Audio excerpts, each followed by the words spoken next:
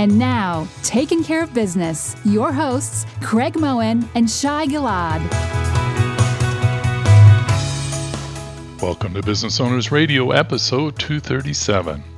Joining Shai and I in the studio today is Damon Lembi, CEO of Learn It, a global leader in corporate training solutions and author of the new book, The Learn It All Leader, Mindset, Traits, and Tools. Learn It has upskilled more than 1.8 million professionals in the past 27 years. Damon has invested in building Learn It to help individuals gain the knowledge and confidence they need to attain their professional goals through the value of education. Good morning, Damon. Welcome to Business Owners Radio. Great to be here, guys. Thanks for having me. Well, Damon, Craig and I are really excited to have you today. We've been checking out your book, The Learn It All Leader, Mindset, Traits, and Tools. Tell us what inspired you to write this book. Really, three things inspired me to write it. Number one, I've been leading a learning and development company close to 3 decades now. And I've been able to see both from a small business running Learn It myself and, behind the curtain of working with some of the biggest and best and all different size organizations, leaders at all levels, and see what makes great leaders, and even, what's inspired their team and maybe not so great leaders. So that's one reason to share those stories. Number two, I feel like I have a unique perspective in the sense that in my baseball days, I played for 3 Hall of Fame college baseball coaches. And I didn't really realize it at the time, but what I learned over those 5 years was really modeling and molding my leadership style for my future career. And finally, number 3 is I have 2 kids. I have a 6-year-old and a 2-year-old. And I really want to, number one, give them an opportunity to learn a little bit more about their grandfather, Walt Lembi, who really inspired a lot of this for me. And also, I really want to make a difference and give back and help create and be a part of making better leaders, for the generations to come. So that's really what inspired me to write my book. I love that story. And it's so interesting. One of the things you mentioned was your experience as an athlete and getting to learn from these great coaches. And I'm sure a lot of us have had experiences maybe on a much more amateur level, and some of us maybe on a professional level of having coaches that inspired us. What are some things that you noticed about that? I mean, you had great success actually as became a professional baseball player for a while before you went directly into learning and leadership development. Give us some examples of what those experiences were like. So what I really learned, and I think this is important for athletes out there, is that your skills are transferable. When my baseball career ended at about 23, I wasn't sure that I had the skills to in the next phase of my career. But what I was able to figure out over time is that teamwork, discipline, competitiveness, and of course, resilience are all things that are transferable. And I've been able to carry on for the past 28 years. I know from speaking with professional baseball coaches have told me that such a big part of getting rookies onboarded in their first years in the league is really just getting them to understand how to properly prepare for a game. Literally almost like game day preparation, getting them to show up in the right mindset and ready to play. Have you experienced any routines like that? And how does that maybe relate to organizational leadership? That's a great question. And one of the things I like to say is that in baseball, and sometimes even in leadership, in baseball, it's 90% mental, 10% physical. It's getting yourself prepared and ready to go and step out onto the field and play. And in leadership, it can also come down to, especially new leaders, but different leaders at all levels. Sometimes you have self-doubt or you have an inner critic and you have to deal with imposter syndrome and work your way through that. So that was something I learned early on. And I kind of created a 3-step approach to get yourself in the right set as a leader. Step number 1 is really to work hard. And whether it's in sports or in leadership, there's no substitute for hard work. I'm not saying you need to work 10 to 14 hours a day, but you want to put in consistent hard work. Number 2 is focus. It's easy to procrastinate and do busy work where you need to really address what you're concerned about or have doubt about and do deliberate practice towards that. And then step 3, once you put in the work and you've prepared, then it's game time. Whether it's a big sales presentation, whether it's an all hands meeting for your team or a keynote speech, put aside everything that you've been working on and just kind of learn and let go. Give yourself some credit and just have fun with it. And even if you fall on your face, there's still great learning opportunities that you can use moving forward. Yeah, that's a great concept. And I'm curious about, some of the tools. So I know in sports, what's so great, of course, is being able to use video for coaching is so powerful, right? Teams always go back and watch video of their performance. You can see videos of yourself and understand little things that you're doing with your technique that could be improved. How are companies using video now? Are there ways that we can use video or other kinds of tools to really assess our performance? Because as you said, right, to overcome that imposter syndrome, you need to make the investment in doing the work. You need to show up prepared. But at the end of the day, you really kind of need to execute. And without debrief, how do we get better at that deliberate practice that you mentioned? Because we really need that kind of critical feedback. You need that critical feedback, and you need to be open to that feedback. You can't put up a wall and be defensive. I would say about 4 or 5 years ago, we've got about 14 people on our sales team. And in the past, if I wanted to coach and work with our team members, I would have to attend every meeting. Today, we use this AI conversational software. There's 2 big ones out there. We use Chorus. There's also a software called Gong. And Shai, it's an absolute game changer. It's like watching baseball film. So you can come in, I could play back a customer meeting, and we even have our sales meetings where we watch it together and we create a psychologically safe space, and we give constructive feedback and tips on, hey, this could have been an opportunity to ask this question. What else were you considering at this point? And tools like that, and even how they've advanced further with the AI now, where it could even, help you write the follow-up emails or find blind spots and questions that you didn't ask, have been a game changer. So that's a lot like watching sports and video of swinging your bat or whatever it is you're doing. That is so cool that you're using technology to actually create those same kinds of gains. I love that. Damon, I am curious. I do want to go back a little bit too, because, you mentioned your father and the founder of Learn It. Could you give us a little history on the company itself and what inspired your dad to first start the company? And then it was a lot like a lot of great entrepreneurs. He just went out to solve his own challenge. And my dad and my grandfather, Frank, we were just real estate companies in San Francisco, and he wanted to digitize his portfolio. So he went and took a class, and he thought it was boring and stale. And so he called up the CFO from our savings and loan that we had in the 80s. And he's like, there's got to be a better way to do this. I want to have short, quick classes with exciting instructors and making the content engaging. And that's really where Learn It got started back in June of 95. My baseball career was ending, and I just started off as the receptionist. Because again, like I said, I didn't know if my skills were transferable. Start off as a receptionist because I wanted to prove that I belonged there. It wasn't just my dad sticking me at the CEO level.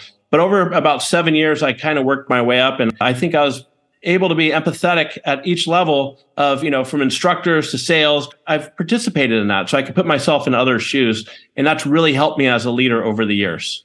Damon, jumping on this baseball theme a little bit again, the element of you're treating employees as a team rather than a family. I've worked with a lot of family businesses and others, of course, but it's fascinating. There are 2 different environments, ecosystems, if you will. And I was curious what your perceptions and what your experience has been and the team element to it. Right. So team versus family, it doesn't mean you can't build great, strong relationships with your employees. You absolutely can. But I think as a business owner or as a leader, Greg, it's your responsibility to assemble the best team possible to put that on the field. And, when you're starting off and maybe you have an operations manager where you're at about $1 million in revenue, maybe they're a good fit for your organization there, but it doesn't mean that they're going to be the long-term best fit. And as difficult as it is, leaders need to make bold, tough decisions. And sometimes that means helping people transition out of the organization. On the other hand, you can't ever stop inviting Aunt Sue to your Thanksgiving party, right? So your family's family. I really try to Learn It and work with our customers to understand that run it as a team. put the best team possible on the field, be transparent, and work with your employees.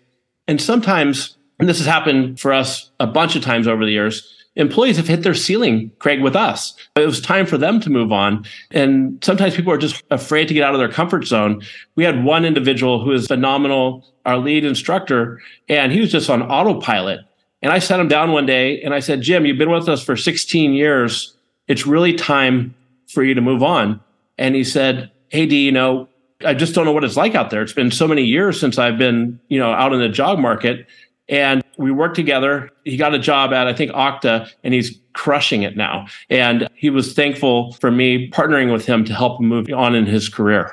It's amazing what can be done for team members over the course in which they're with your company. And as business owners and business leaders, there's been a lot of changes over the years with the business environment.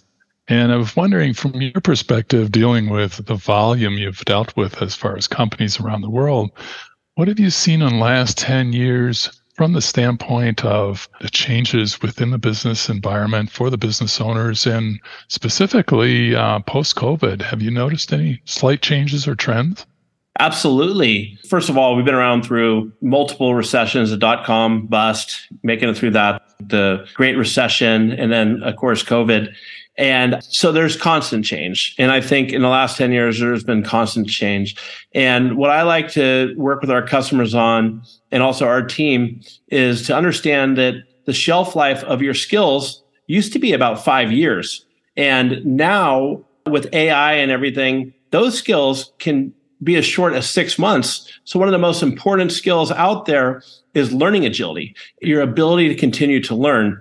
And also, and I really don't like this term, but the soft skills are so critical these days as leaders and individual contributors that, sure, there's always a technology and a tech skills out there. But as we move forward and continue to work more people plus machine, you really need to keep honing in on adaptability, creativity, self-awareness. Those are the skills, I think, that are going to lead us into the future generations of workforce.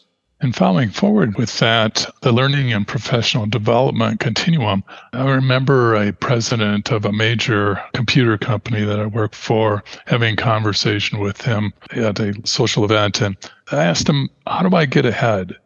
And he says, learn everything. And that really set the pace for everything going forward for me. And I wonder, this seems to be very similar for your organization. Well, I would say, like my book is called The Learn It All Leader, it's important to learn as much as you can. But I think, as Shay said earlier, you also need to execute. You can't just keep going from learning to learning to learning. And learning, by the way, is not easy. It's hard. It's not like, using the analogy, you jump on a treadmill and you run for 45 minutes and you're in shape. With learning, you can't just do a 45-minute keynote and think everybody's ramped up on critical thinking and self-awareness. It's a prolonged process where you need to give them space to be able to learn and help them continue both, I think, in real time, whether it's mentoring or whatever, and going through classes and coaching. But it's a process moving forward. Speaking of processes, I noticed that you are an advocate of hiring processes that include focusing on their potential over their experience. What's been your experience about this? Well, I've told this story. You've probably heard this, but maybe your audience has. I've told this story probably 1,000 times. You can't always hire for potential over experience, but when you can, that's one of the ways, and I'll get back to this in a second, that's one of the ways LearnIt's been able to compete talent-wise in the Bay Area. And the story I'm referring to is Herb Keller at Southwest. When Southwest was just getting started and they were on the verge of bankruptcy, Herb went into his executive team and he said, we're going to have to be the no-frills airline, and we're also going to have to lower our prices to so-and-so. And somebody on this executive team said, well, Herb, that's impossible. That means that we're going to have to do these turnaround times much quicker than the industry standard of 14 minutes. And Herb's like, that's exactly what we're going to do. And that executive said, well, then we need to go out and hire the most senior people from Delta, Eastern Airlines, Continental. And Herb's like, we're going to do the exact opposite. We're going to hire smart, eager individuals who have no experience, and we're going to train them up, and we're going to tell them they got to get this done in 12 minutes. And the great part about the story is That's where they came up with the 10-minute turn. And so my whole thing about this is that for Learn It as a small business, in order for us to compete against Salesforce, against Stripe, Google in the San Francisco Bay Area, especially pre-COVID, is that we had to turn Learn It into a training ground where we get these super talented individuals with a lot of potential and invest in them, give them the tools they need, and also give them the space to try things, to fail, to keep learning and developing. And that's been kind of our secret sauce, is recruiting, hiring, and retaining top talent over the years. You mentioned, Damon, as far as your company and learning and development and some of those very significant competitors you have, what do you do that you think is unique that sets you apart from some of these competitors? What I think we do that's unique, that sets us apart from our competitors, is we try to be the practical training company. The one that you come to us and we don't have a specific science base. We look at all the different ways of the outcomes and goals that our customers have, and we try to find the easiest, simplest solutions to help them, to partner with them to hit the goals that they need. And I think we also have a high touch of customer experience in working with our customers. It also doesn't hurt that we've worked for the past 28 years and we have experience in everything from retail, pharmaceuticals, professional sports, that, maybe we won't share who it is we've worked with, but we pretty much know what the challenges that these different organizations have, and we can be proactive in helping them understand that they have similar challenges to help them guide them in the future. Damon, looking at this from a business owner's standpoint of investing in their people and investing in oneself to continue process improvement, one of the terms I've read is that the personal model of integrity, and then that sort of flies back to another term called trust tax. Can you talk more about that? Guys, you go into every relationship, whether it's personal, whether it's professional, and you have two choices. You can go in, you can be cynical and be skeptical that maybe people don't have the best intentions and want to micromanage, let's say from a work perspective, you want to micromanage them. The other way to look at things is that you want to be able to trust people and believe that they have the best of intentions and give them the opportunity to go out, try things, and do their best. And every once in a while, you're going to get burnt. So, somebody might do something, maybe they don't even do it on purpose, but I believe that it's better to go into relationships thinking the best and not being naive, but, thinking the best of people and giving them the opportunity than being skeptical. It's so difficult, I think, to have this negative energy going in and thinking that, either playing the victim role or whatever. And I look at it like, okay, out of 100 people, maybe you get burnt 5 or 10 times. Learn from those lessons. And that's just a tax you have to pay. And it's kind of worked out for the best for me and people we've helped coach. So Damon, based on your experiences out there, what have you evolved your thoughts regarding what makes great leadership for our business owners? Great question. I believe the key traits to being a great leader, and first of all, my definition of a leader, it doesn't mean you need to be managing 100 people or even 50 people or 5. It all starts with self-leadership, being accountable and doing what's right. But the key traits really, I believe, are humility. You don't have to be the smartest person in the room. Surround yourself with super sharp people and give them the opportunity to challenge you. I think curiosity, it's all about curiosity, asking great questions and really listening. I think integrity, I mentioned a minute ago, you got to do the right thing. As a leader, you're always on stage. Your team is looking at you to see how you act and respond. And then finally, I like to say courage. And what I mean by courage is stepping out of your comfort zone. I think great leaders aren't afraid to make bold decisions or try things and fail. And I just think that that's really important. Well, Damon, it's been a pleasure talking with you. Thank you for giving us so much time today. Thanks for having me. I really enjoyed it. Is there anything else you'd like to leave with our listeners? Yes. So our website is learnit.com, learnit.com. So reach out to me on LinkedIn at Damon Lembi. And what I will do is I will send you a code to free classes for yourself, or if you have high performers or other individuals on your team who you think can benefit from free classes. I look forward to hearing from you. Our guest today has been Damon Lembi. You can learn more about Damon and his company, as well as find links to his website, LinkedIn, and offer, all on our website at businessownersradio.com. Thank you for joining us on Business Owners Radio. We hope you enjoyed today's show. As always, you can read more about each episode along with links and offers in the show notes on our website, businessownersradio.com. We want to hear your feedback. Please leave comments on this show or suggestions for upcoming episodes. Tell your fellow business owners about the show, and, of course, we would love the stars and comments on iTunes. Till next time, keep taking care of business.